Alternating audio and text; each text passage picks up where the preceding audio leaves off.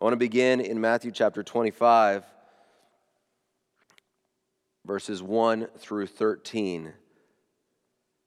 At that time, the kingdom of heaven will be like 10 virgins who took their lamps and went out to meet the bridegroom. 5 of them were foolish and 5 were wise.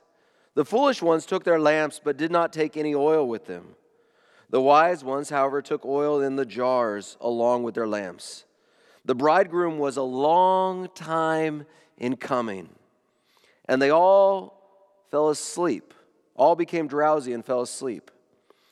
At midnight, the cry rang out, "Here's the bridegroom! Come out to meet him!" Then all the virgins woke up and trimmed their lamps. The foolish ones, though, said to the wise, "Give us some of your oil. Our lamps are going out." "No," they replied, "there may not be enough for both us and you. Instead, go to those who sell oil and buy some for yourselves." While they were on their way to buy the oil, the bridegroom arrived. The virgins who were ready went in with him to the wedding banquet, and the door was shut. Later, the others also came and said, "Lord, Lord, open the door for us." But he replied, "Truly I tell you, I don't know you." Verse 13, "Therefore, keep watch, for you do not know the day or the hour." The parable known as the parable of the 10 virgins is about being ready. There are other allegories, of course, within this parable that people have preached on, but the primary focus is about being ready. And being ready, these two words, being ready, is something that I've been thinking a lot about in recent weeks. In fact, over the past 9 weeks. Let us acknowledge that most of us were not ready for the current situation we are in. In February, if you had told me that we would be living in this type of environment and in this type of setting, in February, if you had told me there would already be 70,000 deaths because of COVID-19, not only did I not think that anything like that would happen, I was not ready or prepared for that to happen. Neither was our nation or our government, our health systems, our education systems, our church structure, the way we do church at Spencerville was not ready for that type of setting. And I would guess in your homes you weren't ready either. But this entire event has forced us to get ready and to get ready very quickly. Now we are, and even this week, we receive some rays of hope out there that we will get back to some level of normalcy. And even hope that by the end of the summer, there will be the opportunity for kids to begin school in a normal setting and for us to get on a normal schedule with our work. Those are normals that I want. But I don't want to go back to the normal of just cruising along, forgetting about the need to be ready. To be ready. And with that, we look at the parable of the 10 virgins. The story of 10 ladies connected to the bridegroom. These 10 ladies at the beginning of the story seem similar and look similar in every single way. 10 virgins, all with lamps, all invited to the wedding, all a part of the wedding party, connected to the bridegroom, connected to the bride. Similar in every single way. Verse 1, "Then the kingdom of heaven will be like 10 virgins who took their lamps and went to meet the bridegroom." They have a shared task to meet up with the groom and escort him to the bride. But something goes awry, we would say. The groom was delayed. The groom was set back in his time. Jump to verse 5. The Bible tells us, and the bridegroom was delayed, and all the 10 virgins, all the ladies that were to escort the groom to the bride, became drowsy and they slept. A lot of folk get caught up in what sleeping means. Now, here's what I think. Jesus never condemns the sleeping in the parable. What I simply think that the sleeping is trying to convey is an idea of time, of that there's been a long delay, and because there's been a long delay, people got tired and they slept. That is what I see taking place here. So it was a long time before the groom came. But then someone shouts, and the Bible tells us that it's at midnight. Someone shouts, the bridegroom is coming. Everyone must go out to meet him, verse 6. But it turns out some of the virgins are not ready to go out and accompany the groom to the bride. Because we've read the beginning of the parable, we already know what the problem is. Jesus gave away that surprise already in verses 2 and 3. He says 5 of them were wise and 5 of them were foolish. And the foolishness is represented by the fact that they didn't bring extra oil. They didn't prepare for the delay. So when the cry rings out to meet the groom, there is a problem. And we can already anticipate the problem because Jesus has already told us that 5 of the ladies, the 10 virgins, were unwise because they didn't have extra oil. And so they have to go and buy some more oil. And while they are off buying the other oil, trying to get ready for the event that they were already supposed to be ready for, the groom comes. He arrives. If we just look at verse 1, and we skip over verses 2 and 3, and then we look at verse 5, we see that all of them were in this time of delay. All of them became drowsy. All of them fell asleep. We would see individuals that are very, very similar.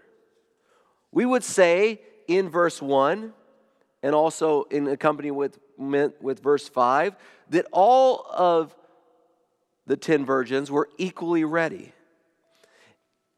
And in fact, if the groom had come when they expected him to come, which for those that didn't bring any extra oil was immediately, then they all would have been ready. But things in this life rarely happen on our timetable. And the truth is, delay in any situation often causes lack of preparedness. When I say to my kids, guys, we're going to leave in 5 minutes or 10 minutes. If we actually leave in 5 minutes or 10 minutes, oftentimes my kids are ready to go.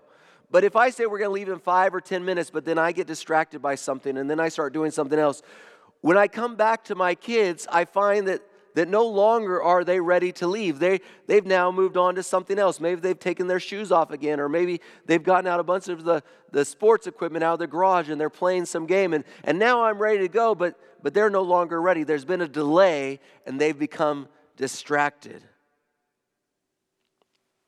Delays oftentimes lead to distraction. Some of the scientists are predicting that while we may go back to a level of normalcy this summer, in the fall, starting maybe in late September or early October, that there might be a second round of shutdown due to COVID-19. If that happens, I'm going to suspect that most of us will be ready. After all, we will have just gone through a stay-at-home order. We will have just gone through in the recent past the social distancing mandates. The boys and I are starting to get our routine down at home, balancing school, my work, home, chores, exercise, etc. As mom is at the hospital working, we are getting into our routine. if another major wave of COVID-19 rears its ugly head in the fall, we'll be more prepared this time than we were in the spring, as will all of you. But what if COVID-19 disappears for 3 or 4 or 5 or 10 years? Or what if there's no major bug for the next 4 or 5 or 10 years, and then we get a different disease or a different pandemic? Would it be as likely that we would be ready then? Probably not. Because delay leads to a lack of readiness. Delay leads to a lack of preparedness.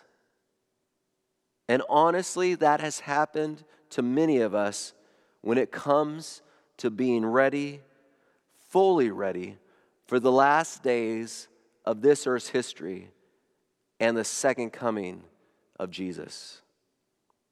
Talking to pastoral colleagues of mine, what we are seeing all over this country, and I'm sure all over the world, in our churches and amongst our members, is an increased interest in our eschatology, an increased interest in the study of final events in this earth's history, an increased interest in spiritual things.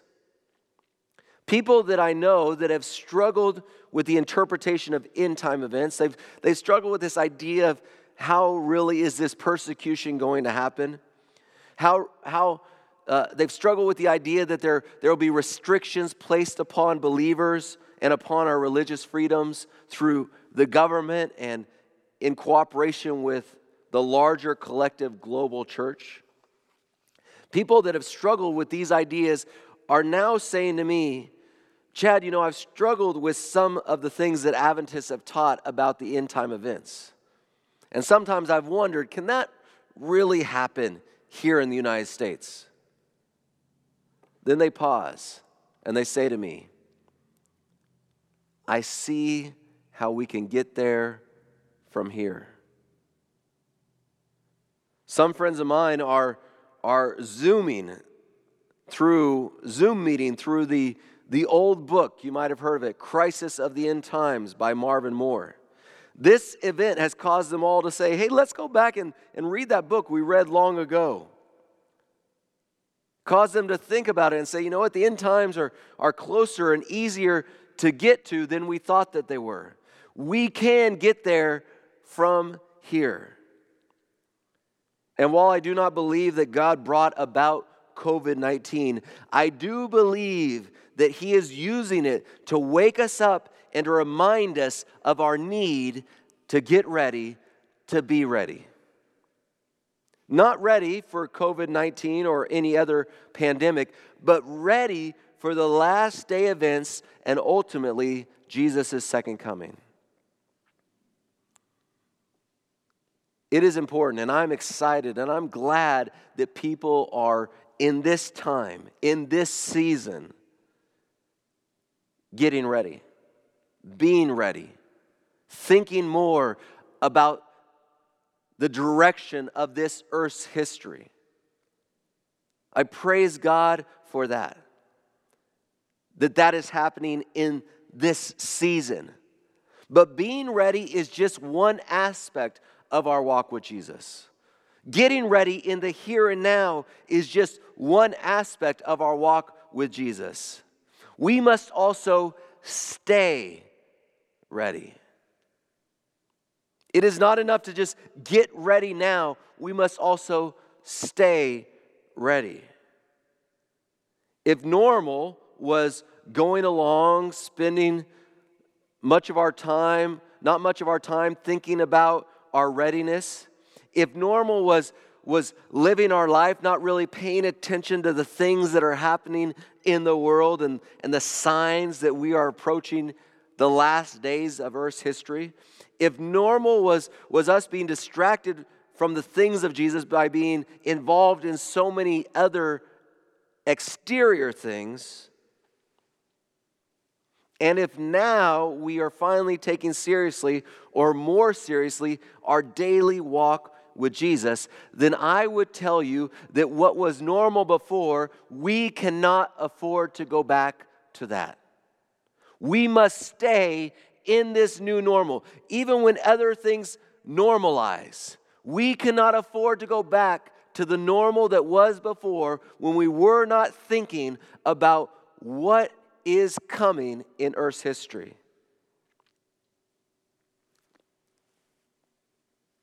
Think about it, folk. All 10 virgins started out ready, but there was a delay, and only 5 of them stayed ready. Let's go back to our story in verse 8. The foolish ones said to the wise ones, "Give us some of your oil, our lamps are going out." Verse 9, "No," they replied, "there may not be enough for both us and you. Instead, go to those who sell oil and buy some for yourselves." I don't know how they were going to find oil in the middle of the night, but I guess they did. Because the Bible says that while they were out buying the oil, the bridegroom arrived, and the virgins who were ready went in with him to the wedding banquet, and the door was shut. Later, so the other virgins came. Later, the others also came. "Lord, Lord," they said, "open the door for us." And then there is this tragic, heartbreaking statement in verse 12. The bridegroom said to the 10 virgins, "Truly I say to you, I do not know you." Oh, the dagger of that. When I read this, a story popped in my head. I'm always thinking of what does this relate to in my life, something that I can connect it to, some feeling that I can connect it to. And a story popped into my head. The summer after my 6th grade, I was at camp meeting, in the Soquel camp meeting in Central California, and it's a long camp meeting, 10, 11, 12 days, depending on how long you were there. And there was a girl there that I believe I'd met previously, but we only saw each other at camp meeting, and I reconnected with her. And this girl, I won't tell you her name because she might be watching, or some of her family might be watching. But she had just finished 7th grade. I had just finished 6th grade, and I was going into 7th grade, and she had just finished 7th grade and was going into 8th grade. And we hung out every day of that camp meeting, every minute of that camp meeting. By the end of those nearly 2 weeks of camp meeting, we were walking around, and as long as my parents weren't there or her parents weren't there, we were walking around holding hands. Now remember, I was an old 7th grader, 13 at the time. I'm not encouraging any 6th or 7th graders to be holding hands, but that's what we were doing. And over the course of that next school year, by the time camp meeting ended, over the course of that next school year, we occasionally spoke on the phone, and more often than not, we would write letters to each other with a pen and paper and envelopes and stamps, way cooler than text messages or instant messages or whatever else folk do now. And so I was looking forward to camp meeting the next summer to meet up with this girl again. And then I got to camp meeting. And this young lady who was now going into high school, so I guess she had finished 8th grade, so she was in high school technically. She was with her high school friends, and she was in the high school tent at camp meeting, and I was still in the junior high tent at camp meeting. And when I saw her, I went up to her all excited, and I was like, "Hey," and I said her name. And she acted like she didn't know me. Literally. She acted like she had to ponder and try to remember my name. It was crushing. Now that was just cruel, and the groom here is not being cruel, but I thought of that story, that feeling of being excited to see someone and thinking you know someone, and then they don't know you. And think of those 5 virgins that came. They thought they were good with the groom. "Hey, it's us. Carrie, Chrissy, Jenna, Leslie, Susan, it's us." I don't know you. What are your names again? How painful to think you know someone, or you think someone knows you, only to realize they don't know you at all. I don't want any of us, myself or any of you, to ever be in that position. So what is the solution? Jesus gives the solution in the parenthetical statement. After his parable, Jesus adds this statement to drive home the point. Therefore, keep watch, Jesus said, because you do not know the day or the hour. Here's another way of phrasing that. Therefore, stay ready. That's what Jesus is saying. All the virgins started ready, but only 5 of them stayed ready. Therefore, stay ready. Don't just be ready now. Don't just be ready because we're all in this crisis and we're being forced to analyze and look at things. If there is another delay, don't just be ready now, but stay ready. So how do we get ready? How do we stay ready? The only way I only know of one way. We turn our complete focus on Jesus. We have to reorientate our lives to Jesus. One of the reasons why we're all more ready now for the COVID-19 than we were 9 weeks ago is because we've all reorientated our lives around this new reality. If we want to be ready for Jesus and stay ready for the last days and for the second coming of Jesus, we must reorientate our lives. They must be different than they were before. We must turn our complete focus and look upon Jesus. What does that look like? Well, it starts by asking Jesus to show me and to convict me of anything in my life, anything in our lives that separates us from Him. This should happen not only personally, but this should happen in our homes and in our churches and in our school. Are there things we are doing? Are there activities that consume a vast majority of our time that do not enhance our relationship with Jesus? Are there things that we are doing that do not help prepare us, keep us ready for the second coming of Jesus? Then we ask Jesus to remove those things from our lives, to help us to be more balanced in our lives. We might be doing a lot of good things, but those really good things are taking us still away from the most important thing. We're going to talk about that more next week, and so I hope you'll join us for that message as well as we continue this series. We must keep the oil in our lamps. In the Bible, I read that the Holy Spirit will lead us into all truth. That's John chapter 16 and verse 13. The Holy Spirit will lead us into all truth. So daily, we need to be asking for the power of the Holy Spirit and then going to the place of truth, the Bible, going to the Bible daily so that the Holy Spirit can lead us.